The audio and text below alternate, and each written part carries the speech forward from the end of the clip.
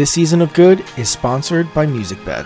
MusicBed represents over 700 indie artists and composers with record label quality music for you to license. Also, check out musicbed.com for more information on their subscription service, giving you unlimited access for all your projects. As a Good listener, you can get 1 month free off any subscription type. Just head to musicbed.com/good and use coupon code GOOD at checkout. This season of Good is also sponsored by Film Supply. License stock footage from world-class filmmakers. Plus, if you're short on time, they have free footage research available to help you find exactly what you need. Learn more at filmsupply.com. Good. I just got vaccinated.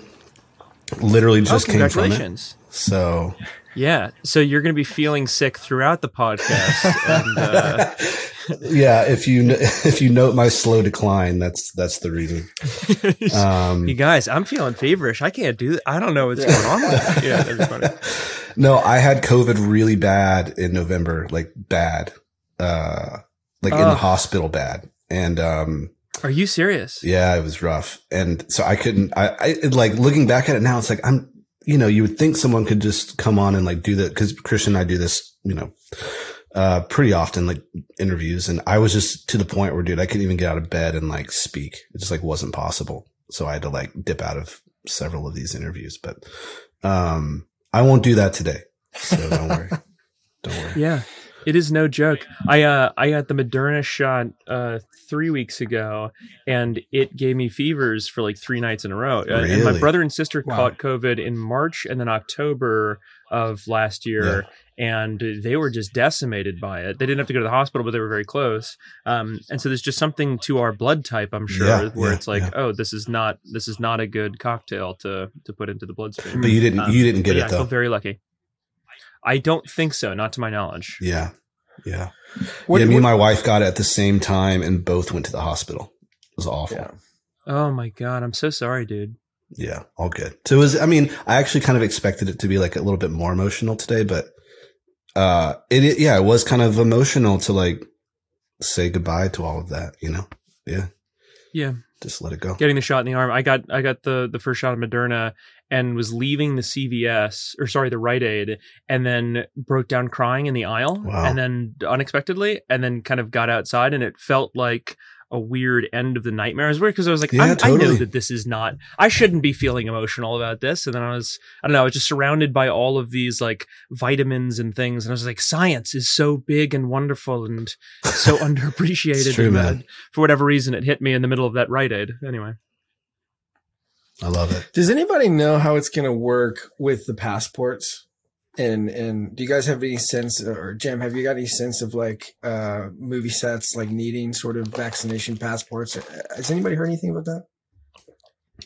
I'm sure. I know that already people at customs in different countries require it. And if you go to an Office Depot, they will laminate your finalized vaccine card. And so I've seen people doing that and Interesting, just carrying yeah. it around with them. But no, I don't know what the regulations are going to be like on a film set now. Jim, you know what?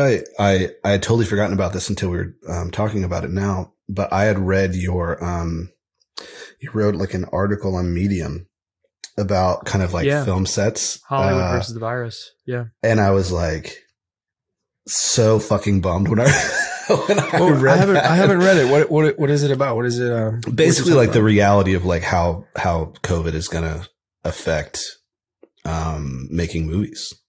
And I kind of don't remember all the details you went into, but how do you feel like your kind of take on it has panned out? Yeah, I wrote it in mid-March and then published it at the end of March of 2020. It's called Hollywood versus the Virus. And it was just because it was the product of having 1,000 conversations with people on Zoom and phone calls being like, oh yeah, this is going to be done by July. And well, productions will come back. And all of the news that I was seeing was saying that wasn't going to be the case. And I know that Hollywood has this tendency of bullshitting and keeping the house afloat at all costs, Yeah. of like lying and misleading people in order to make sure that job security is full form. And and I just thought, okay, well, this isn't helping the people who are on my sets, like my production designers, my anybody on set. These lies are not going to be helping people. I understand the point of these people doing it to make money in packaging and stuff like that, but I need to tell people, because this bullshit is dangerous and it's not going to help people get. What were some of the things that they were saying at first, if you remember? A lot of it was just wish thinking. It was like, oh, if we can sell this thing now, we can be in production in August, and Netflix is still buying things, and we could shoot something in a pod, or we could shoot something with a 70-person crew, and that just was so against what the CDC was saying and what my intuitions were, and so I wrote this thing, and it kind of had that effect. Everybody became very depressed. But I knew 2 people on my crew who went and started their own Etsy store and are now thriving. And it's like, cool. Yeah. During this downtime, they have ancillary income.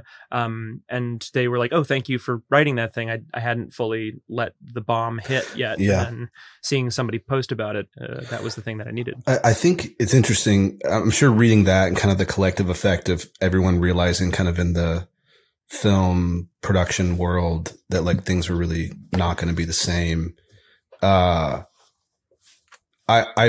look back at 2020 now and I'm like, obviously I feel like very lucky, and not everybody has had this happen, but that in some ways, like, it leveled the playing field of being like, yo, I need to make money, and like, it's not about like, the idea of like being on a commercial set and making like, this kind of work. It was like the playing field got leveled of like, I'll edit like whatever, like I need to like stay afloat. And I think in some ways it gave people, including me, kind of permission to be like, put like a white flag up of like, I'll do whatever it takes to kind of like stay afloat. And I think that, for me, at least, it was like a nice like shedding of ego to be like, I just have to like make money and survive. And, in a lot of ways, I think it was really helpful for me. Did you feel that way at all, Jim or Christian, either of you?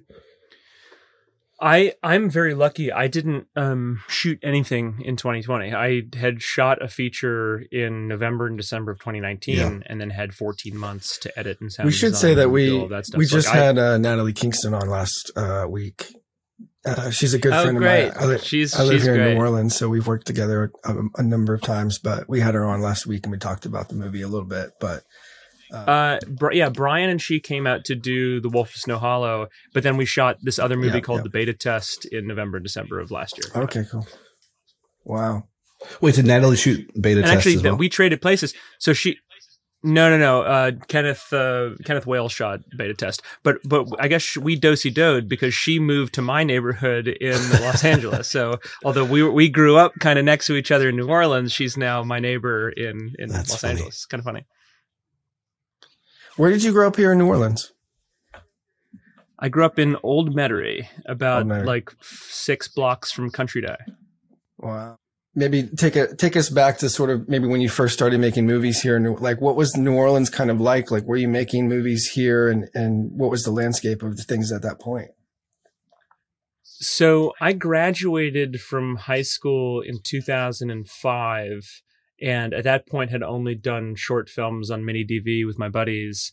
And there wasn't really a film infrastructure yet. The tax credits hadn't like been passed, and I knew that there was stuff that was coming.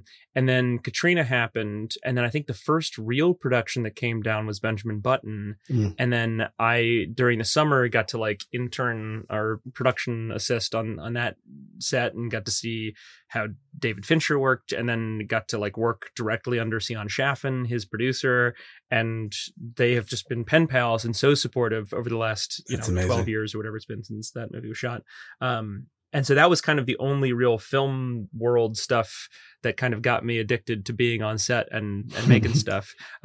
But really there was no film community for everything that I tried. I mean, I was like running the film club at school and then like going to the Blockbuster and renting Criterion Collection movies. But apart from that, there was no film world. I wish I had known Natalie before bullying her to come and shoot the werewolf movie. But really, yeah, that was it. There was like the New Orleans Film Festival and the Film Society, and they would do screenings sometimes. But then they really started to come into their own and take off, by 2007, kind of like post Katrina. And then, I went to Emerson in Boston and made friends there. And again, that was just like weekend warriors shooting stuff and still trying to make, our homework deadlines. But and I met more people in the film community there, like Tony Asenda, who made American Vandal, was in my graduating class. The Daniels, who made Swiss Army Man, were in our class. Danny Madden, who made Beast. Just like they became this weird collective of us like moving to LA and making things, and we're all independently doing stuff now. It's really crazy. Like the best thing that ever happened to me in film was having very talented people in my class that I could say, oh, I can't let this person win the college film festival. I've got to make something better. Yeah, I feel like that's kind of like a thing. Christian can attest to this, but like, we even had a guest on here once that kind of made fun of me for going to film school just to like make friends. And I was like, which, is kind of offensive. That's the best part of film school. Right? Yeah. I mean, I think that like, it's hard to really, put like a monetary value on like coming out as like an 18-year-old or 20-year-old and having like a network, but that's, I mean, I'm still like in touch with people that I went to school with, and that network has driven a lot of what I've been able to do. Well, Jim, going through the film school program at Emerson, I don't know how traditional versus non-traditional it is as a program, but you seem to have found like a really non-traditional way through movies. So I'm kind of curious how you found that, especially going through film school. Is that something that they were teaching you to think about things in different ways? No, we were still shooting on the Rolexes in 2009. Yeah, so like we had no real digital cameras. This is after the 5D Mark II. 5D Mark II came out in 2006 and shot 24p with sync sound. Jim, are you 33? So like at that point, I'm 34. Okay, because our school years are exactly the same. I graduated high school in 2005. Okay, wow. So same era. So Emerson didn't really teach much more than theory, and then the production stuff that they did teach was still based in film. And so the only way that I've been able to succeed, I actually was very lucky. I was good on the phone, and I became a producer for friends of mine at Emerson, Danny Madden, who had like a viral short film called Notes on Biology, got 1 million views on Vimeo. And I was like, oh, I can just like be a producer for this guy. And I did that for 4 or 5 years and just created the startup with him for animation. And then I met a dude named Lil Dicky or Dave Bird, and he was doing music videos with my buddy Tony. And I was like, oh, I can produce music videos. I can do that. And so I produced a music video called Let Me Freak and Classic Male Pregame and Save That Money. And just being around Dave as like a YouTuber, and like a businessman himself, or this ambitious young kid, he became such an influence on me that film school didn't really teach. Of you can invest in these short films, there were music videos, have your own channel, and then put them online and then watch them blow up. And then every time somebody watches the video, the first line of the description is where they can buy the song on iTunes. And it was like, anytime he was releasing music videos, especially now for Freaky Friday, he would become a millionaire every time he released something. And it's like, that was so crazy to me that you could do that just by using the internet. And so I was very lucky. I like got to work directly and watch this person who is a maniac for his work ethic of just like, he's organized his life around his biology and what he needs to record and do his music. It's really something to admire. And being close with him and Tony Asenda, the director, it got me thinking that you could make something. And then Trey Schultz as well. I met Trey Schultz at the New Orleans Film Festival, and then he was doing Krisha, and then seeing Krisha on the big screen, I was like, oh, you can make movies, you can make feature films like this in your backyard with your friends. And that was something that was so inspiring. I'd heard about Cassavetes and the Duplases for 10 years being in film school, but seeing Trey do it in a bathrobe and flip-flops, I was like, oh yeah, no, if he can do it, I can fucking do this thing for sure. So funny. I don't know. I think like all of that in tandem with the digital revolution of digital cameras becoming more accessible and audiences being more accessible through these platforms, I was like, someday somebody's going to do this stuff for feature films. And then I kept on hoping that it was these friends of mine that I was producing for, and it never was. And I was like, okay, I guess I have to be that person now. Wow. I mean, did you, by the way, Dave is so good, right? Like the TV show that he's putting out. It's so endearing. Like the whole thing, you're like, man, you could just feel like him putting his blood, sweat, and tears into the TV. It doesn't feel like somebody came in and made a TV show. You know what I'm saying? Right. Which happens so often. And he is, it was like literally really the auteur of that thing. Yeah. I'm going to cast all my friends. I'm going to write it myself. I'm going to make, like it's so good. It's perfect. Yeah. Yeah. And Gaeta was his hype man, like in real life. And he was like, I think you can do it. And then, yeah. Oh yeah. Yeah. And dude, not even just like casting him, not even just casting him as like a side character, but like basing entire episodes on this guy where he has to act. Oh yeah. The entire, it's incredible. Yeah. And I just got off set with them. I got to go on set for a minute, and they just wrapped season 2. So like they're just doing all these like tiny things now, but they're like deep in the edit of season 2. Yeah, that's exciting. It's exciting. Wow. Jim, I'm curious. Being a producer, actor, editor, director, do you feel like that? I mean, kind of coming up like that a little bit myself. Christian's the same.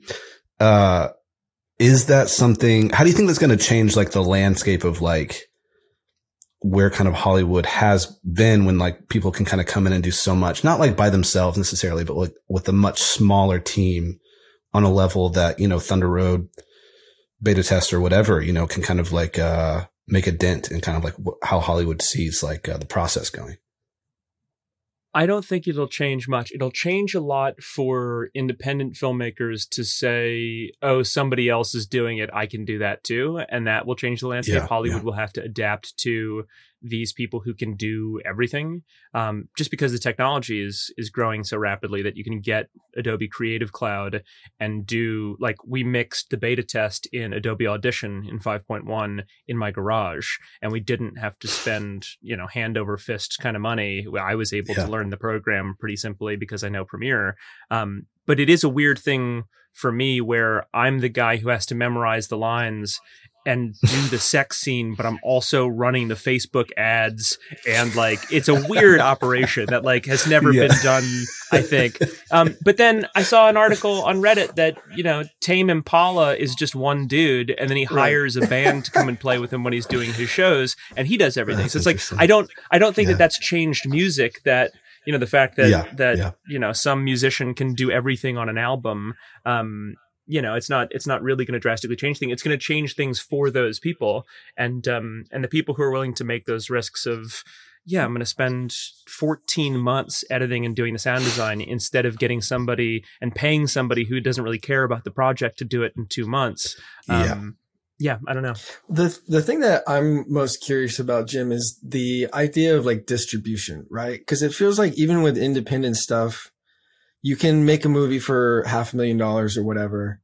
And then you have this product that if you get away with it, it's great. Right. And you get all your friends together who are really talented and it's great. But then you still have to sort of do this traditional sort of like sales agent, like bring it to this. So like, oh no, we solved distribution. That's why I wanted to set you up for this question. I wanted to know, like, what is like, how did you see that problem at first and go like, bump that? Like, I need to kind of, and give us like the really stupid version. Like we don't know anything about, like, I don't know anything about this. Walk us through it, like kind of step by step. Sure. So when we came into the film industry, the two biggest problems that you get at every Q&A or at every panel discussion at a film festival was how do you get financing and how do you get distribution? Now, again, because of the digital revolution, these have both changed so drastically that it's taking Hollywood a long time, and because of the job security fears, to adapt to it. But independent filmmakers shouldn't. So I'm going to go into detail here, but there's far more detail in these two articles. The Sundance Creative Distribution Fellowship for Thunder Road, which has all of our numbers of what we spent, what the movie cost, and how much we spent in Facebook ads, all that stuff. If you just Google Thunder Road Sundance case study, it'll come up, and there's this like beautiful interactive website that the Creative Distribution Fellowship built for us. And then there's another Medium article I wrote called the Short to Feature Lab Written Curriculum, and it's on my Medium page, and it goes into great detail about how anybody can make their movies and become a distributor themselves, basically.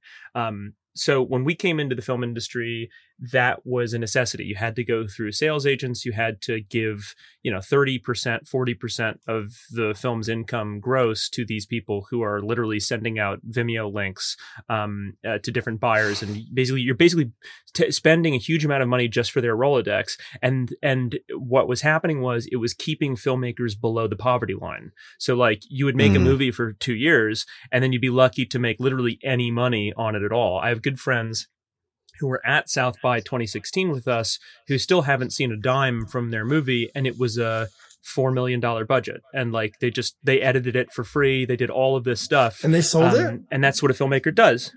They sold it, but it got distribution. It's out on big platforms, but they are filmmakers. They love their movie, and they will sacrifice themselves to make sure that their movie gets seen. It's a beautiful thing that filmmakers have had to go through, but it's predatory bullshit, and we didn't like that. And so my team and I said, all right, the highest offer that we got for Thunder Road was for $115,000. The movie cost $200,000. That means that we're going to have to go back to our investors and say, hey, sorry, we lost money on this thing. Or we can look at the Sundance case study from a few years ago and see that Kogonada made Columbus for $750,000 and then in self-distribution made $650,000 back in the first year and a half. And I was like, cool, we don't have to take that big of a risk. This team already did, so we should just try it. And so we bet on ourselves and applied for the Sundance grant. We got a third of what Kogonada got for his film, and we self-distributed. We got $33,000. We put it almost entirely into Facebook ads, getting people to see the trailer. And then just like Lil Dicky, the first line after the trailer is where you can pre-order the thing on iTunes or buy it on all these different platforms. We used an aggregator called Quiver Digital, which any filmmaker can use. You build an account, you upload your movie in 1080p, Final Cut, and subtitles, whatever you have. And then you pick which platforms you want it to end up on, like iTunes, Google Play, Xbox, Steam, kind of anywhere you want it available, globally if you want to, or you can geolocate where you can distribute the film. And then that was our American release for digital. And then we downloaded a PDF that had contact information from buyers from around the world from a major film festival just by using a Google search engine keyword, searching for file type of PDF. And so we just looked up certain phrases, got the Rosetta Stone of everybody's contact information, and then I took the bottom of the list and my producers took the top, and we just tried to meet each other in the middle and reached out and be like, hey, would you like to buy the film in Asia? Would you like to buy the film in, Africa? Would you like to buy the film in Greece? And it was like, really my producer, Ben Wiesner, and Matt Miller and Natalie Metzger handled all of that stuff and did a fantastic job. And it's just following up. It's just like doing what a sales agent would do, except you get to keep all the money. Yeah. Interesting. Well, so a little behind the curtain, Christian also shot a feature end of 2019 and is in the midst of selling it. So this is all. Oh, congrats. Thanks, man. Yeah. Oh, I'm sorry to hear that. What are the best offers you've gotten so far? I can't talk openly, obviously, but Yeah, that's why I ask, is because it feels like very counterintuitive not good. It feels like very counterintuitive to like the whole spirit of how we made it to begin with. You know what I mean? Like, you are 100% right. We're gonna have to edit this podcast, Jared. But yeah, it's a lot of Rolodex. It's a lot of like, you pay, like, I'm gonna take this much out of your movie to potentially get you a sale. Go ahead. It's not just Rolodex, it's also inadequacy traps. In order to protect their job security, their job is to make people who think that they don't know what they're talking about really feel like they don't know what they're talking about, to excuse giving them 30% of your income. It's the equivalent of you being an incredible architect, you building this giant apartment complex, and then you say, oh, but I don't know how to sell and rent apartments. What am I doing? I don't know how to do this, but I'm an incredible architect. And then somebody coming along and saying, I'm going to pay you half of the budget of what it costs to build this thing, and then you never see another dime. Because and they try and make you feel bad that you don't know what you're doing. So right when the thing is ready for sale or rent, they come in and swoop in and get you to sign a contract that removes you from all of your hard work for the last 2 years. It's ridiculous. And it's an educational issue. Like, if you read these two articles that Sundance did and the one that I did, it should be a preservation against that kind of bullshit. And yeah, I think that's the thing of like, people, it's so predatory because these buyers come in when a filmmaker is exhausted and they say, I just want somebody else to do this thing. Please take it off my hands and give me money. But literally, you're going to have to spend the next couple of months doing deliverables for this movie anyway to a buyer. You should also be doing sales on it. What is the sort of biggest difference that you felt, other than just the time it takes to do things yourself, you know, from the sort of like release and people sort of seeing your movie? Like, I guess the biggest question that I feel like people might have is like, okay, I don't have a big following. My actors are not popular. Like, in order to like, is it just selling Facebook ads? Is it Doesn't just matter. being smart? Yeah. Go. Doesn't matter. Go to, if you go to the Apple Trailers store, to the Apple Trailers, you can see any new movie that comes out. A lot of them are horror, but they don't have big actors in them. They look cool. Some of them don't, especially now. Things are getting to the front page where it's like, how the hell is this on here? But it's because of COVID. There's like a lack of content that's coming out. But those get onto those platforms because of aggregators like Quiver Digital, where you can end up on the iTunes store. They put the trailer up and it gets some notoriety. And audiences don't give a shit if it doesn't say, you know, The Orchard on it beforehand. That's not why people go to see the movie. They want to see the content of the thing. And that's what's so great about the democratization of this art form, is that you can literally pretend to be a distributor and win that audience. You should never be made to feel inadequate. These people are not just the people who are the powers that be. They are your competition. So you have to think about it like that. You are not beholden to them. If you can win their audience because you can do something that's cooler, that's the nature of making movies these days. Why do you think? Well, have you been able to sort of get this down to a? I guess what I want to know is like, how are you getting financing based on these sort of like self-distributing models? Like, is it safe enough that you've been able to get money, you know, for new movies coming out? Is it still a struggle to actually get the thing paid for? Of course, it's always hell to get a movie financed, but we did something very unique. This last time for the beta test, our film, we ran a WeFunder campaign, which is a crowd equity platform where you're selling shares of your company that owns the screenplay. So we basically set up an LLC, built a page like it was a Kickstarter. At that point, I did have a big audience when I was doing the Thunder Road short. And then when I was doing the Kickstarter for the Thunder Road feature, I didn't have a very big audience. But there was enough people who I knew in my network that were sharing things that then got people to come in and buy shares of the Thunder Road feature, which was helpful for gap financing. But with the WeFunder platform, we just created this like Kickstarter style page. We had to do a lot of legal stuff. Matt Miller helped to do all of these like contracts that would allow us to sell shares. And it took about a month of prep just to work with the platform. But then it was live. And then we had access to an entirely new investor pool of people from Silicon Valley who wanted to invest in a film, who may not have seen my films, but then saw the page, watched my movies, and then were like, oh, hell yeah, we're going to invest in this thing. Wow. you know, a lot of people think that film financing independently comes from going to film festivals and schmoozing and, you know, staying up late with people who call themselves film financiers. And I'd done that for about 6 years, going to film festivals and talking to people that called themselves film financiers. And when the time came to press 2 buttons with their thumbs to invest in our movie, none of them did. And instead, seriously, think about that. Yeah. Years of talking to these people and then sending emails and be like, hey, we have this, here's the opportunity. It's a perfect opportunity. It's a great movie. None of them did. And that's a good sign as to where the money actually comes from. And instead it came from a lovely Broadway actor in New York, an incredible lawyer in London who started a production company and wanted to help out. Came from 1,000 people in the United States who had seen our stuff for years and came out of the woodwork and said, yeah, we want to bet on this one. And because of the sales that we've had over the last month, we're not only able to give them their money back with ROI, we're able to get money ourselves. And that's in the first 2 months of having the film available to watch, which is crazy. Jared, does this make you think twice about your movie now? Just like the approach to it? I don't know. Jared's we're gearing up to make something this fall. Jared's first feature this fall. Oh, cool! Congrats. Thanks, man.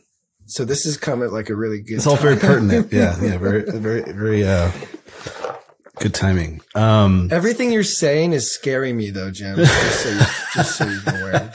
Yeah, maybe that's good. It's scary because someone's telling you that you're going to have to do all the work. And I think that's the biggest hurdle that you have to come over. But I'm just like you, like I'm obsessed with it. I would do all the work if I knew how. I think that's the thing. It's like seeing you sort of do it. Yeah, there is no YouTube tutorial for this. Right. You know, like there is nothing where you can educate yourself on this thing, because if you find out about it, the infrastructure crumbles, and so people don't want you to know this shit. And that's it. It's job security. And so like it was something where had we not read that Sundance case study for Columbus, we never would have, or The First Girl I Loved, another Sundance film that got the grant. We never would have had the balls to say, okay, yeah, you can do this. And I don't think we would have done it independently. We would have had to, if we didn't get the grant, we probably would have taken a shitty deal. Yeah.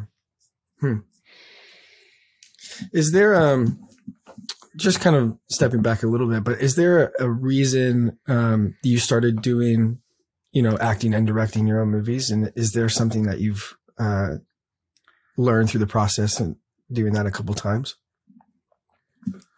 I didn't really know anybody. There was one really good actor who I knew that I thought could do the Thunder Road short. And then when I just started doing it a lot, I was like, no, I think I can do it. My cinematographer and my producer were like, yeah, I think you should be the one to do it because it's ridiculous. And so I did that out of necessity, kind of. And then I realized that there's a relationship between an audience and a filmmaker when they are writer, actor, director that is so strong and stronger than a director audience relationship, where when I am taking my pants off at a parking lot and screaming my lungs out, the audience says, all of this was planned. He wrote this months in advance and rehearsed this in a golf course at night in order to make us laugh. The humiliation pornography is so much more endearing.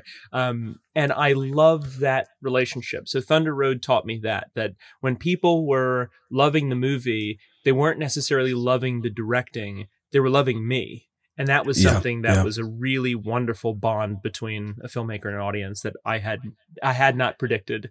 And, it makes sense now. All my favorite filmmakers are, Jackie Chan and Charlie Chaplin and all these people that put themselves through hell for That's jokes. Cool. Yeah. And Bill Hader as well. Steve Coogan. I think really like all of that stuff combined to make me have to act in this stuff. I'll just say it's egotistical. That's what it is. That's what got me myself. Now we're at the heart of it.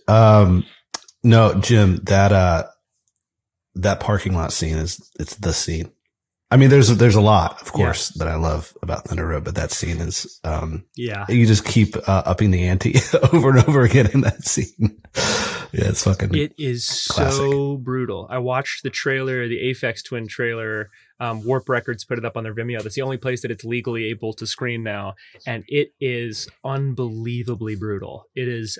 There are times when I was watching it, like a year after it came out, we'd go to England or France and watch it in a theater, and that scene in particular, I'm like, oh, I made it too tragic. It's so brutal. It's so awful to watch. He says, like, I never asked my mom about her first boyfriend dying in Vietnam, and I had never made the time. It's like this awful brutality, and then you see my ass, and it's like, oh no, this is perfect. This is like, no, the balance is everything, man. There's so many moments of like really kind of deep, poignant, just emotional bottoming out. And then, then you like reach for a glass of water or whatever.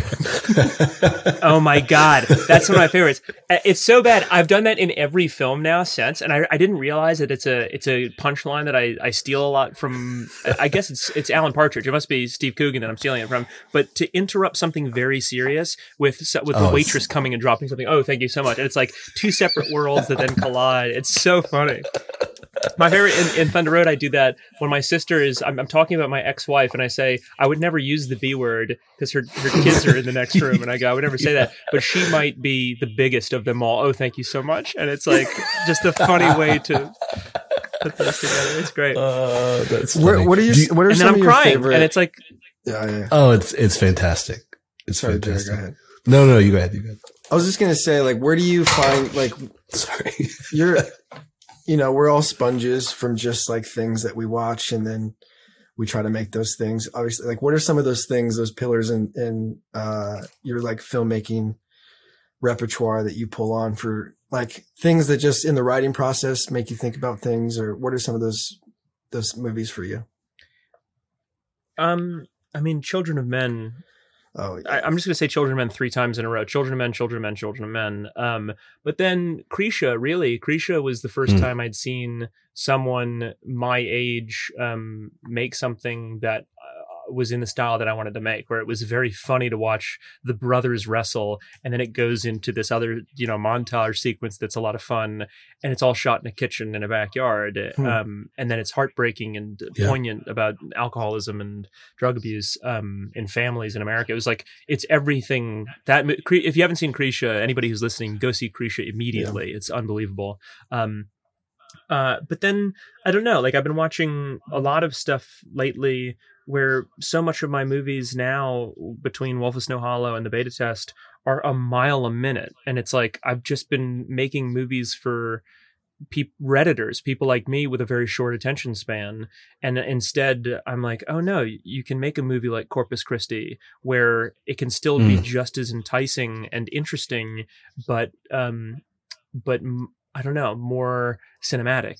I've been doing the Uncut Gems thing for the last 2 movies, and now I want to. So I mean, seeing the Ronnie Lilly episode of Barry. I don't know if you guys have seen that one. It's in the 2nd season of Barry, the Bill Hader show. That one was profound. And then in talking to Uncle Bill about that, he's like, "Oh, Alfonso and I are buddies now. Alfonso Cuarón and he are buddies now because of like that style." He's like, "Oh, I'm just stealing your work and like your style, and I want to do it for comedy reasons on HBO." That was a big moment for me. Of you can do the international cinematography while also doing ridiculous humor, and it makes it better. It doesn't make it worse, and it makes it more engaging for television audiences. And he won all the trophies for it, and I think that makes sense. So I don't know. I think the things that I get pulled, I'm a huge fan of Hitchcock. I think he had a great wielding of comedy and terror, and I don't know. I get from 1,000 different places. Yeah, I do. If you haven't seen Corpus Christi, see Corpus Christi. Yeah, I mean, Polish cinema is like kind of happening right now, isn't it? Between Powell and those Koreans, man, and those Koreans. Oh yeah. Jim, one of my favorite things of yours, I think maybe the first thing before I saw any of your actual films, maybe someone showed it to me, but your like little video diary of going to Sundance. Do you know what I'm talking about? Yeah, that was such a. I'm glad to hear that. That was such a weird thing. Okay. Because wait. it spirals you're talking out about of the like Sundance control series. at the end, like where you're like a complete asshole. Yeah. Yeah, that is. So it's a web series called Sundance 2016, all one word. And then we did a second season called Sundance 2017. I haven't seen and that it's with one. my buddies PJ and Dustin. Oh, the second season's insane. It's really good. Okay, well, I saw the one where you won. It's really good. Was it? It was Sundance, right? And then it's me smoking cocaine out of Sundance merch, and then like bullying my parents, and it's fucking insane. So we did that because we were like, all right, Sundance is asking us to do all of these like personal interviews about the seriousness of art, and I was like, okay, there's going to be a lot of pomp and circumstance with this thing. I was like, all right, well let's do something absolutely debasing. Let's make it seem like the wrong people got into Sundance, and then the whole point of the season was supposed to be that we lose, and then I lose my mind. And I become this drug addict. We had the whole thing kind of like built out. And we were releasing it. Yeah, except we won the grand jury prize. And then we were like, this is even better. This is good. What was funny was we won the grand jury prize, and I came back from the podium, and my buddy Dustin, who's acting in the show, goes, this is going to be so great for the show. And it was like, we did not give a shit about anything else. It was like, this is going to be hilarious. And if you watch Sundance 2016, it acts as this unprecedented access to this film festival. So many people come up to me and they're like, oh yeah, they have the awards ceremony in the bowling alley. Oh, I learned that from your stupid web show. But it was really valuable because it felt like we were able to do it wrong so that we could all learn how to be humble and to not be awful. In the second season, we go into that where like I'm reformed. I'm not a drug addict anymore. I've gone through rehab. And then I'm trying to tell Dustin, who has a film in the program, not to make the same mistakes that I did. And it's a really beautiful kind of sad thing. But no, we did that as this kind of goofy bullshit.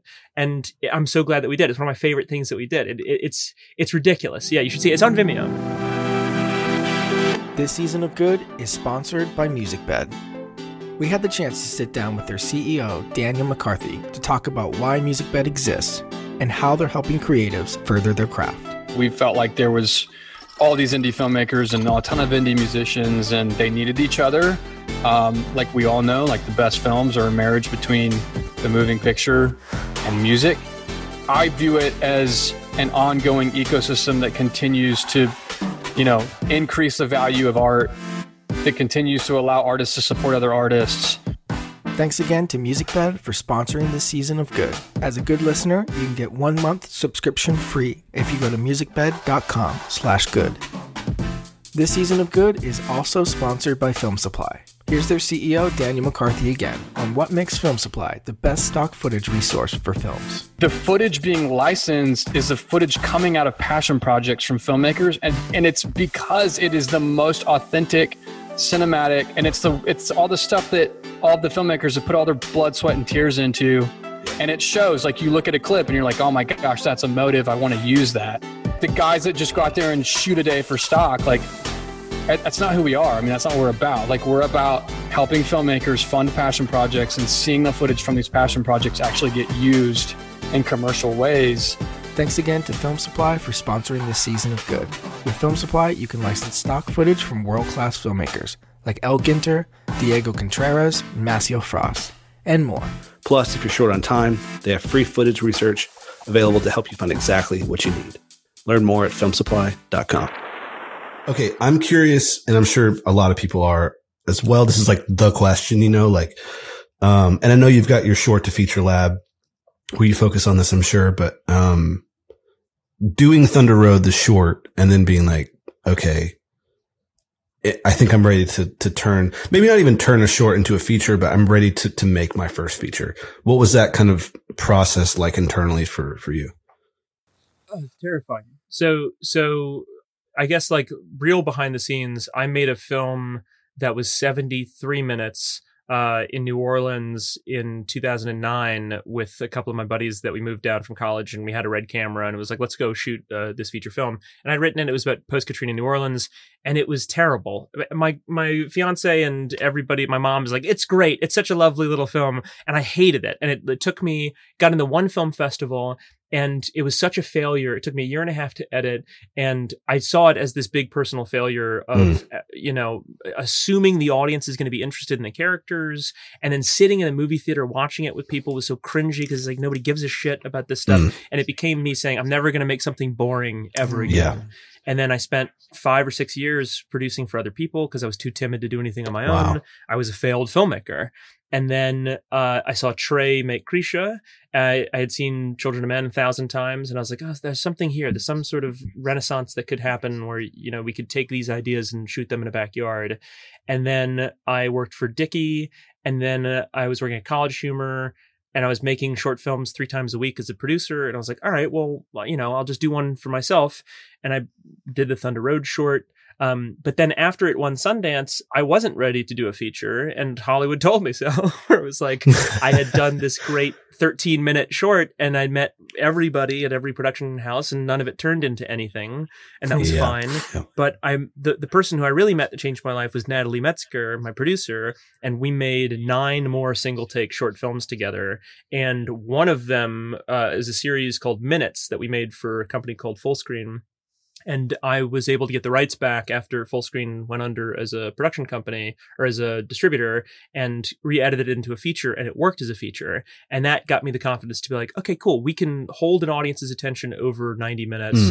And at that time I was already writing the feature for Thunder Road and giving the script to Natalie. She was like, absolutely. She started doing the line item budget immediately. And we scrapped together some money from friends and people, and we're able to shoot that in Austin in 14 days. And I had recorded it as a podcast like this out loud. So I'd written the script and then played every part just how I'm doing it now in a closet, and then edited some music and sound design together. And it worked as a 90-minute movie. And it was really funny and really brutal. And so after rehearsing it 1,000 times, I knew that it would work. And that got me the confidence to be like, okay, I just have to enact what the podcast is, and that'll be fine. But it's a really difficult hurdle, and a lot of people jump into it before they're ready. And I was lucky enough to get 2 shots at a first feature, having failed the first time. And many people don't get that. Many people don't have that privilege. But the thing that got me very confident, it wasn't even winning Sundance, but it was making something that is 13 minutes that was really perfect, that I got to put all of my thoughts and energy into. And I suggest every filmmaker do that. Just instead of jumping into a feature that's going to cost you $200,000, take a scene from it that's the most powerful and potent, the most interesting moment in a character's life, and shoot that in a weekend with your friends. Do you feel like on some level, you know, not to say it was a failure, I don't know, but to go through that process of feeling like a failure, do you think kind of like the amount of preparation that you felt like you needed to do to make Thunder Road, do you think you would have done that without feeling like you had failed prior? I think failure is something that is really toxic, especially in our world of independent film. Everybody feels like a failure. And so my job on Twitter is to tell everybody that they're not, because if I hadn't listened to Trey or any of these other small people around me that were giving me thumbs up, I never would have gotten off the couch. I would have taken another job and done something else. It is a really shit-kicking job to be an independent filmmaker, and you feel awful all of the time before something breaks. And it's true, and it's a really toxic place to live inside of your mind. And so I've made that my mission, to make sure that nobody is made to feel inadequate or feels inadequate, and that there is no magic to this. There's just doing it. And so I don't know. I think that failure can often be addictive and intoxicating, and make you feel like you can't do anything. And it's a comfortable place to be instead of getting up and doing something. And so I don't think that's helpful. I think that the thing that got me off the couch to do it was seeing Trey do it and seeing Dickie do it, and then seeing all these people at College Humor who were making stuff that was getting celebrated that wasn't funny. And I was like, this is infuriating. I'm going to do something that's funny, that's really important. And like, there was a guy there who worked there who I just loathed intrinsically. And I think that created this fire inside of me to be like, I'm going to make something permanent. I'm going to make Yeah. something everlasting that will be 13 minutes as a huge fuck you. I think I was primed, having just gone through a divorce as well, to be like, I need to prove myself immediately. And like, that was something that got me to do it. So I was very lucky that when I was 29, I was in this weird headspace that I have to do it and it has to be incredible. And I've been there since a couple of times, but that's what it took me to get up and do something. It's interesting hearing your story, Jim, because I feel like, talking about seeing other people do it is kind of what's really kind of driven you. And I think I feel pretty similar, even watching Christian make his movie. I have some friends who did like the Mark Duplass, I forget what the program is called now, but The Seed and Spark. It's great. It's great. I have friends, these two female filmmakers who made Drought, and they're fucking hilarious. And their movie just came Hannah out and Megan Amazon. are like really good friends.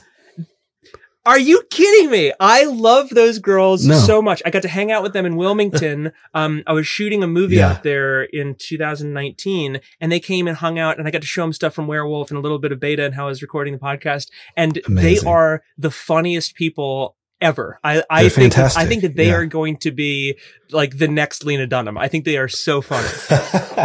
So I think also at that dinner was my friend Parrish, who is my co-writer. So we write everything together. What's Parrish's last name? Steichleather.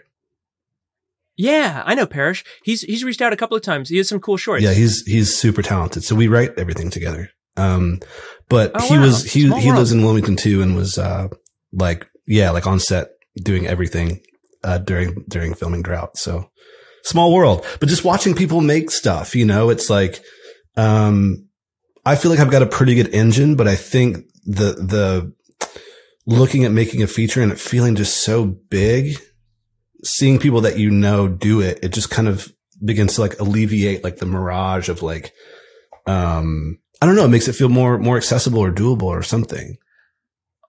I think also we're talking about the value of film school. You don't need to go to film school. You need to have a community. And that's why we do the Short to Feature Lab. That's why we try to build as much community as we can at our production company. Because it's one thing to watch YouTube tutorials when you're alone, at 4 a.m. trying to study something. But the best way to learn is looking over someone's shoulder at them press the keys in Premiere and have a shortcut. And you're like, oh, I didn't know you could do that as a shortcut. And still, as a professional filmmaker, watching somebody else use the keys and do something is like, oh, I can do that. Yeah. Okay, cool. That's easier. Like it's such a valuable thing. And it's not just about, software. To see somebody do a trick with an eye light to get the audience closer to the characters. There's 1,000 little things that being on set does help to make you a better filmmaker. And that's why I feel so bad about COVID, because there's this entire generation of kids who do not and will not have that education for another many months. And we're going to see this cliff, I think, of content. And that's what I'm trying to do, is trying to share the educational drop off that we've had and help people, because I want to see better movies. I want to see movies that are great. And the digital revolution has been very helpful, but they're going to need a lot more help, I think. How have you seen like the industry? Like, from my perspective, I think it's changed, but like just the volume of people making things dramatically increase. I feel like kind of at the years you were talking about, like graduating high school, going to college and all that, just like the amount of people making things has increased so dramatically that it feels like making good things too. Making like good quality. That it feels I don't know, like, you're just in a massive sea of other people trying to do the exact same thing, I don't think so. I think that, like, I remember there was in high school, there was a film teacher of mine where I was like trying to do this short film, and I was like, oh, but there's a big movie coming out with this. And she said, yeah, but they're not going to do it like you will. And I thought that was a big moment for me of like, you could be making the same movie, but you have the special sauce that's going to make it funny, or you have the special sauce that's going to engage an audience. And I think that's a good challenge. I was very depressed for a long time. I wrote an article called The Digital Recession based on that, where there was like, in 2008, 8, I think it was like 7 days of footage was uploaded to YouTube every minute. I'm sure it's grown exponentially since, me want to especially with throw COVID. up. I was like, how do you compete with that? Yeah. And that's a really simple way to get defeated. And I think that was my brain searching for that as an excuse as to why I wasn't successful, rather than seeing it as this thing of, oh, everybody gets to make stuff and that's me. I'm everybody. And I think it's a wonderful thing for cinema, obviously, that there's more stories that are more accessible. And it's easier for anybody from anywhere in the world to be able to create a film studio. And I'm seeing Hollywood shift in that direction. To answer your question, I had 6 agents before COVID at a big talent agency, and 4 of them, more than half of them, left to start their own production companies because everybody realizes that the future of film is creating stuff that then you own. And that's just how the world is changing. Everybody's making stuff, and y'all have been making movies for 15 years. So you're not just hearing the starting gun. So you already have a leg up. I think really the world is going to change towards production, and the cat's out of the bag that you can create a studio from your apartment if you wanted to. Jim, what is the difference? And maybe you know more than I do, but I hear, the way that like Soderbergh, for example, makes movies, as far as like the financing of them.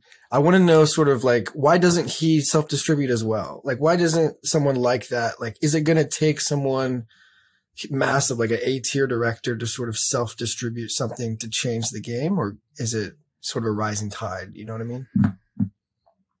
I mean, really.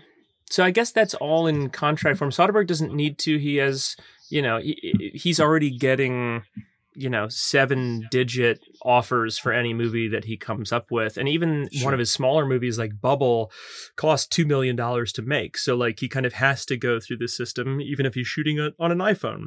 I don't know what Uncle Steve is up to. I think that dude could do absolutely everything when it comes to making movies. And I'm sure he could do it. And I think that is going to change. I think we're going to see people like when you look at someone like Joe Penna, Mystery Guitar Man, who was a big YouTuber and then was like, no, I'm going to make a bunch of short films, and then made a YouTube series of shorts, and then had a feature ready and went to Mads Mikkelsen and was like, hey, I want to make this Arctic movie. And he said yes. And it's screening in Cannes. And this is one of our neighbors on YouTube, basically. Like, I think the world is going to change to be more like Joe Penna than, having to go through the systems. And when you say Uncle Steve, you got to remember, we are Uncle Steve. Like we're doing the same thing that he is doing. Yeah. And when he was doing Sex, Lies, and Videotape, he had less ability to find an audience than we do. This may be too broad, Jim, but I'm sure you've got thoughts on this. What are, speaking to like a younger generation of filmmakers, what are kind of obstacles that filmmakers put in front of themselves that might not actually exist? I mean, inadequacy traps is the first one. Like making yourself feel inadequate or that you don't know what you're doing. How do you see that a simple panning YouTube out? Tutorial can help. I hope all of that collapses, but it's really intriguing and enticing to meet someone in Hollywood who says, oh, I'm excited. This is great. I read your script. It's fantastic. Oh, I love it. We're going to like package this thing and go for it. And so it makes you feel a whole lot less alone. And then you're fucked in the contract. And then you're working on this thing for 4 years and you're not actually running the Kickstarter campaign to get the money to go and do it yourself with your friends. I hope that people like Joe Penna or even me, like the way that we make movies, or Mario Walker or Danny Madden or any of these, buddies of mine, I hope that their stories get out of like, you can get into top tier film festivals running a Kickstarter campaign and self-distribute and have a retirement plan while still owning your movie, or by owning your movie. I don't know. I think that the next generation is going to be more, I mean, they're all addicted to TikTok. Like they're already self-generators. I think, if they can call the shots, they will. Yeah. Yeah. That's the thing, Jared, that scares me the most. You know what I'm saying? Well, because the technology change is exponential. You know what I mean? Like 10 years ago it was a 5D, right? And that was kind of like a explosion. But now it's like there's 100 different types of drones I could buy at one website. You know what I mean? Like there's 100 different types of like, but that doesn't really change like what we all want to do. No. I guess what I'm nervous about is the access will change the quality and the amount, right? Like the access. Yeah, but I think we've already been through like the most seismic change. Quality. You don't think so? Yeah, and it's not going to change. No, and what people want to see is Parasite. They don't want to see cool drone footage. Like, so that was the big problem. There's a huge cliff that happened when I was graduating college, where I had grown up watching movies and studying Hitchcock and shit. And then I'm glad that I studied on a Bolex and kind of learned how difficult it was, even though I hate film with a passion and think that digital is better. Objectively, I think really that taught me story and how to engage an audience. And then obviously being a Redditor for 15 years, that's also helped to understand how people engage with media and what they actually find funny and what they actually find heartbreaking. But really, like there was a huge cliff once the 7D came out where it was just super saturated, shallow depth of field stuff that was looking cool on Vimeo in a music video, but you can't hold an audience's attention for 90 minutes if you tried. Like, but all those guys who did that were the guys who are doing it. You know what I'm saying? Like the guys who have figured out how to use those small cameras eventually are doing movies now, right? Like yourself. I don't know. I mean, the vast majority of the people that I saw that were succeeding in that space in 2007 to 2014 are not making feature films. You don't think so? And they're not making television. I mean, you're probably right. I know so. I mean, I'm friends with them on Facebook. And yeah, that is the Vimeo bubble is interesting because that was definitely a thing, and it feels like transitioning out of that. I don't know if everybody's made that jump. Think about how difficult it would be to go from short films on Vimeo to now being a TikToker, where like that's the new social cool video platform, and the videos are a minute long. And it's like that jump to making a 90-minute thing and making it good. Cinema is its own art form, and there are really cool ways to engage an audience over 90 minutes. Yeah. And it's an educational gap where it's like you can know how to do dance videos, you can know how to make something cool with sleight of hand in TikTok, but it's a completely different language that you're speaking over 90 minutes. Yeah. So like, that's true. I am not concerned about a wave of kids making 90-minute movies. I think they'll still try. Our job is to teach them the old ways of how to make. I feel like I'm speaking, like I'm bringing out the old texts of, from the Mayans temples or whatever. But it's like that's like I think really that's it. Like I think it's important to educate kids and say, hey, you can have a career in film if you want it. Yeah. This is how you do it. Trust me. There's better ways to do it. I don't know. Yeah. One thing I do want to talk about a little bit further before we get to our lightning round stuff, Jared. Your podcast thing that you do for your movies. I find that fascinating, but the bigger question I have is like, how do you prep a movie, especially one that you get into, especially the independent movie where, on set, I'm sure you know how this feels, where it's like you're the only person who knows where the ship is going. Like how do you prep as a director, actor, in some of those techniques like the podcast? And selfishly, are you using any programs or any kind of like, are you using VR, are you using a way to write, are you using some kind of collaboration thing in order to prep your movies better? I had a weird shift in thinking after going to film school and learning all the ways to do it of, screenplay format was hit over our heads 1,000 times. And although it works for many people, it never worked for me. I think most people that are screenwriters will go and sit down with headphones and start writing a script and then hear the voices in their head and then write down the voices into dialogue. And then the first time that anyone reads it out loud and they realize that it doesn't work or it sucks or it doesn't sound good coming out of human vocal cords is when they have a table read and they're like, oh my God, I'm a terrible screenwriter. This is awful. Whereas recording it as a podcast, it's constantly changing the script for me of like, you find simple ways of speaking that make it more concise. There's a better word economy, or you can make punchlines work that might not have worked in text form. And so I love doing screenplays. There is no magic sauce. I use Premiere to edit the sound just as I would with a short film or a feature. And then I'll record stuff in the voice memos app of my iPhone or in the notes app of my iPhone. It's a lot of notes in the notes app. And then I'll just transcribe those into screenplay form. I was like, oh, this is a cool idea. This is a funny story. I heard this could go into the script here. Wow. And then that is very contributive. Like to make the podcast, I send it out to the full cast and crew, but I send it to Natalie first, my producer, and she gets the tone of it and is like, okay, cool. This is great. Does it have to actually be a police station? And so being very close to her throughout the prep means that we get to save a huge amount of money instead of renting a $15,000 a day police station. It's like, no, I just need a wall with a blue line on it and some cop knickknacks, and then we'll just shoot it in close up and put the sound design of a police station in. And then she's like, great, that means that we get to shoot on the camera and lenses that we wanted to for this thing. Yeah. So having a direct relationship with your producers and having many production meetings beforehand, it's nothing special. You take a table out and a couple of fold-out chairs and then sit down with laptops and go over everything. I think you're exactly right. Like it is one of those inevitable things of you get to, I mean, sometimes even just on the day, especially in commercials and stuff, it's moving so fast that like if there's any dialogue, it's like, this is going to be heartbreaking. But it's true. But yeah, I think what about your actual, because you are actually writing this, like punching the keys, right? Like there's nobody sort of writing with you. For the new stuff, you say that you kind of throw for the new movies for the beta test. I co-wrote it and co-directed it with my buddy PJ, and we'd already been doing that for a TV show that we were writing, where we use writer duet, and we have two laptops that aren't facing each other, and we'll write something. And then if I write something that I think is clever, and he laughs, then I'm like, cool, that's staying in. That's amazing. And vice versa, you know?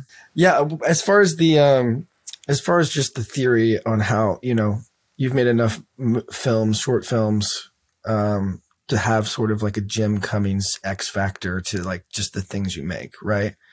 What are some of those through lines that you've seen yourself be interested in that writing process, like the non-traditional sort of formatting of, character arcs or whatever? Like, what are some of the things that you've found in your work?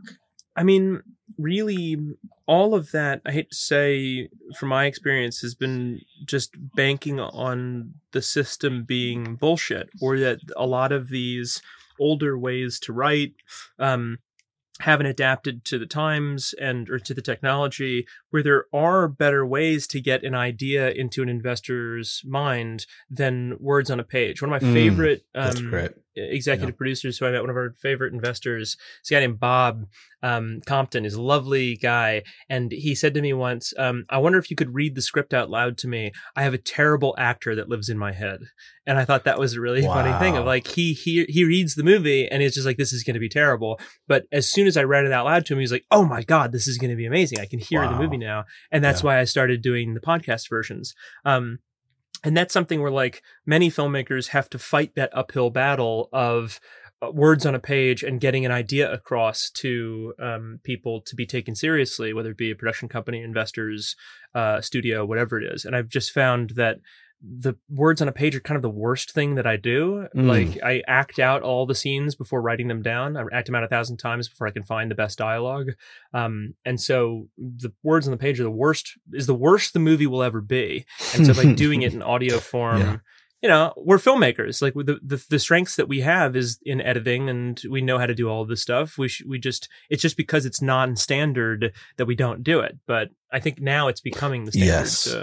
I remember even like entering into like kind of commercial filmmaking and just being so kind of petrified of like not doing something the right way, being on the phone with a client or a Zoom call or whatever, and it being like, am I allowed to say this? Am I allowed to not say this? And I think the more I was in it, the more I realized that like, it doesn't really matter. I was afraid of like my executive producer being like, you can't say that, or whatever.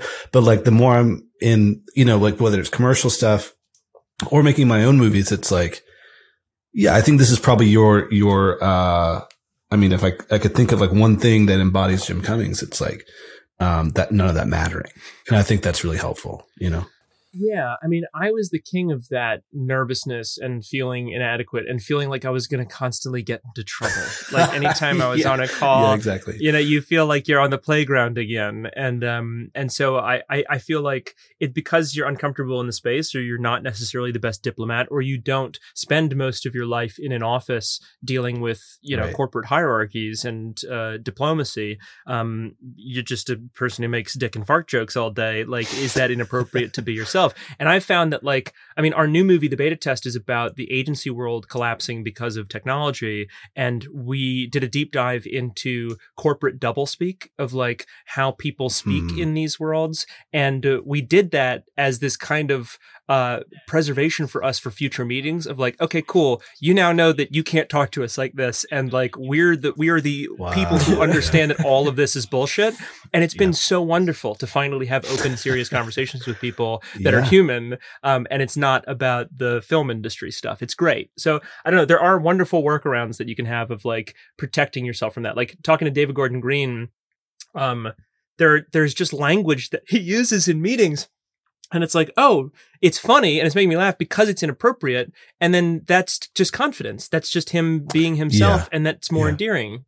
I don't know. I found that tanking that stuff is usually a better way to get into it.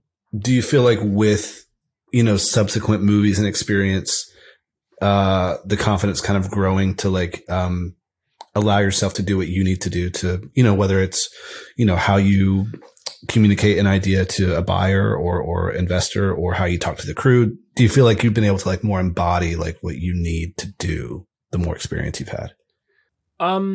The Wolf of Snow Hollow being my first studio movie, that was a lesson in diplomacy of working with 55 people on a set over 23 days, making something that's $2.1 million, which I'm very proud to say we've gotten back in the first year of it being out, which is awesome. That's amazing. But it was incredibly nerve-wracking to go from a $200,000 movie to a $2 million movie, because you kind of, as the writer and director, are at the bottom of the totem pole as to what it needs to go into the thing or how the movie should be. But I was very lucky. I had a team of people that were willing to put up good fights and argue to get the stuff that I wanted to be in the movie. And then there's also really great benefit in being the writer, director, and star of the movie, where they have to be nice to me, because at the end of the day, the microphone ends up in my face and they want me to say nice things. So that was very helpful. Jim, what is your biggest pet peeve on set? I'm interested with this one. Dickheads. I think there's a weird just general dickheads. Yeah. I think we always say no dicks on set.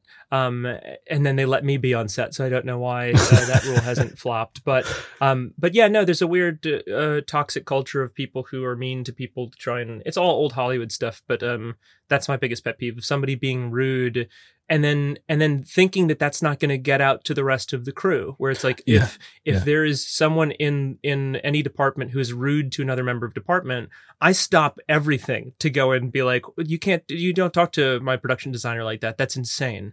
And so that's been a big fight. But you make enough movies, you keep the people who are lovely around, and that's it. Yeah. What's been your biggest nightmare on set? Not getting the shots that we need. So there were times on some movies where we would do shot lists, and we would get 4 of the 6 shots that we needed just because of the speed of different departments. And that is always the most frustrating thing. David Fincher said that once. He said about 7, he said, you don't know what directing is until you've got 5 shots left to get, but the sun is going down and you're only going to get 2. And I think he was talking about that scene of the head in the box, which is almost told exclusively in the Brad Pitt close up. And the sun was going down and they had to get it.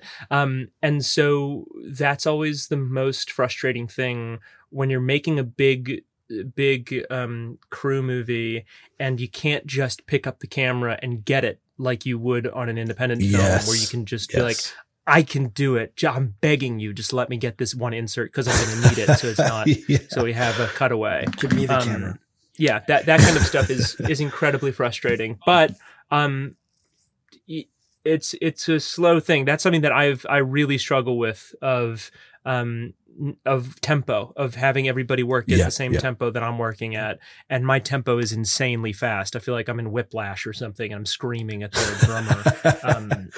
But that's probably the most frustrating. And then you learn to be nice to people, and people are literally doing their best, and it might not be your best, but you try to work. We're all trying to make this thing better, and there's no point in shooting holes in the other side of the boat because the boat sinks regardless in that case. Yeah, that's a great way to put it.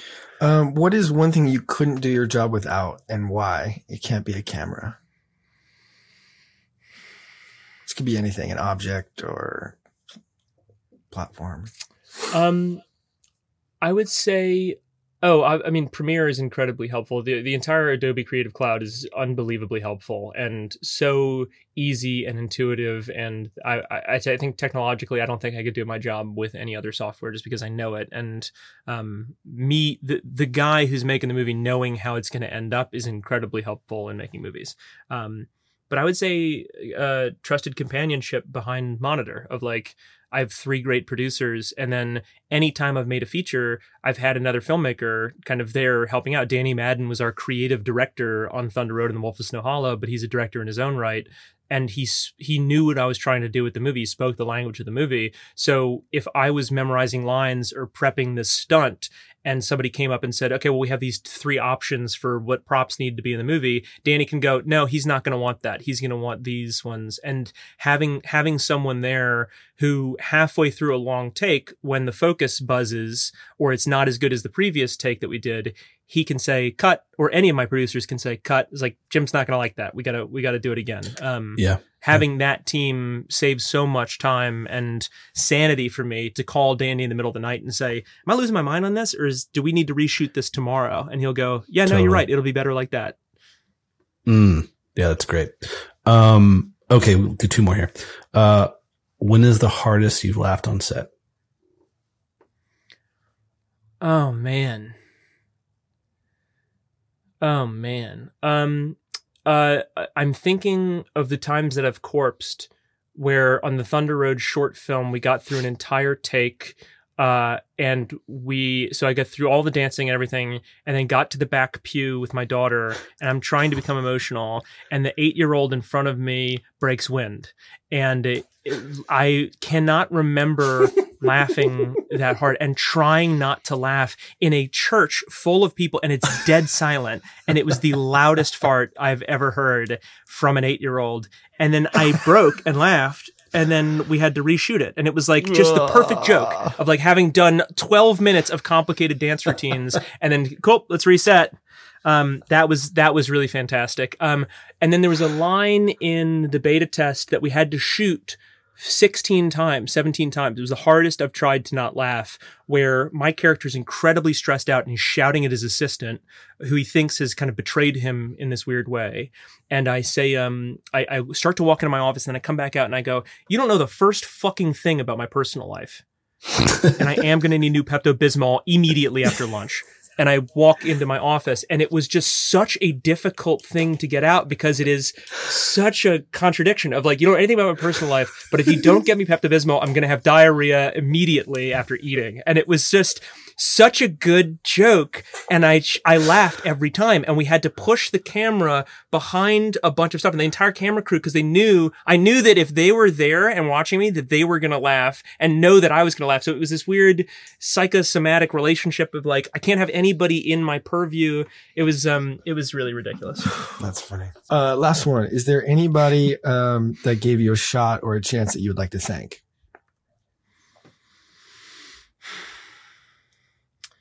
I mean, yeah, and anybody along the way. Like, I mean, Orion Pictures giving us the green light to do The Wolf of Snow Hollow was really special. It was my first studio movie, and they were taking a risk with this filmmaker who was doing weird stuff. They were really wonderful. Dan Kagan, John Hegeman, Jonathan Glickman, that entire team were really, really cool. Molly Mankiewicz, everybody at that team at MGM was really fantastic and so supportive and lovely. But anybody, I mean, Steve Coogan reached out after seeing Thunder Road 5 times. Nicolas Cage reached out. All of these people who have no business talking to me called and said, "Hey, keep going." Bill Hader, Bill Hader for one. Bill Hader is a really fantastic Southern filmmaker who's doing everything that he can to make cool stuff and working very hard. Where's he from? And he's from Tulsa.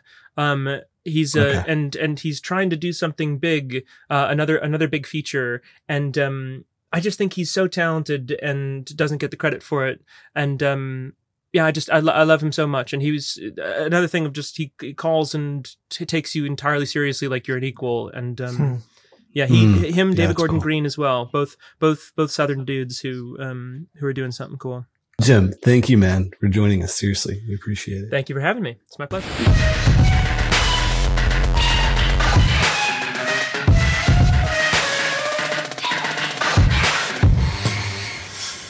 Don't forget, this season of Good is sponsored by MusicBed. Go to musicbed.com to check out over 700 indie artists and composers with record label quality music. And remember, as a Good listener, you can get 1 month free off any subscription type. Just head to musicbed.com/good and use coupon code GOOD at checkout.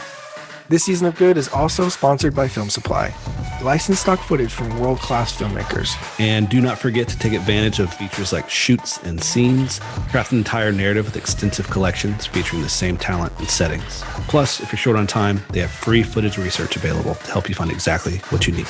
Learn more at filmsupply.com.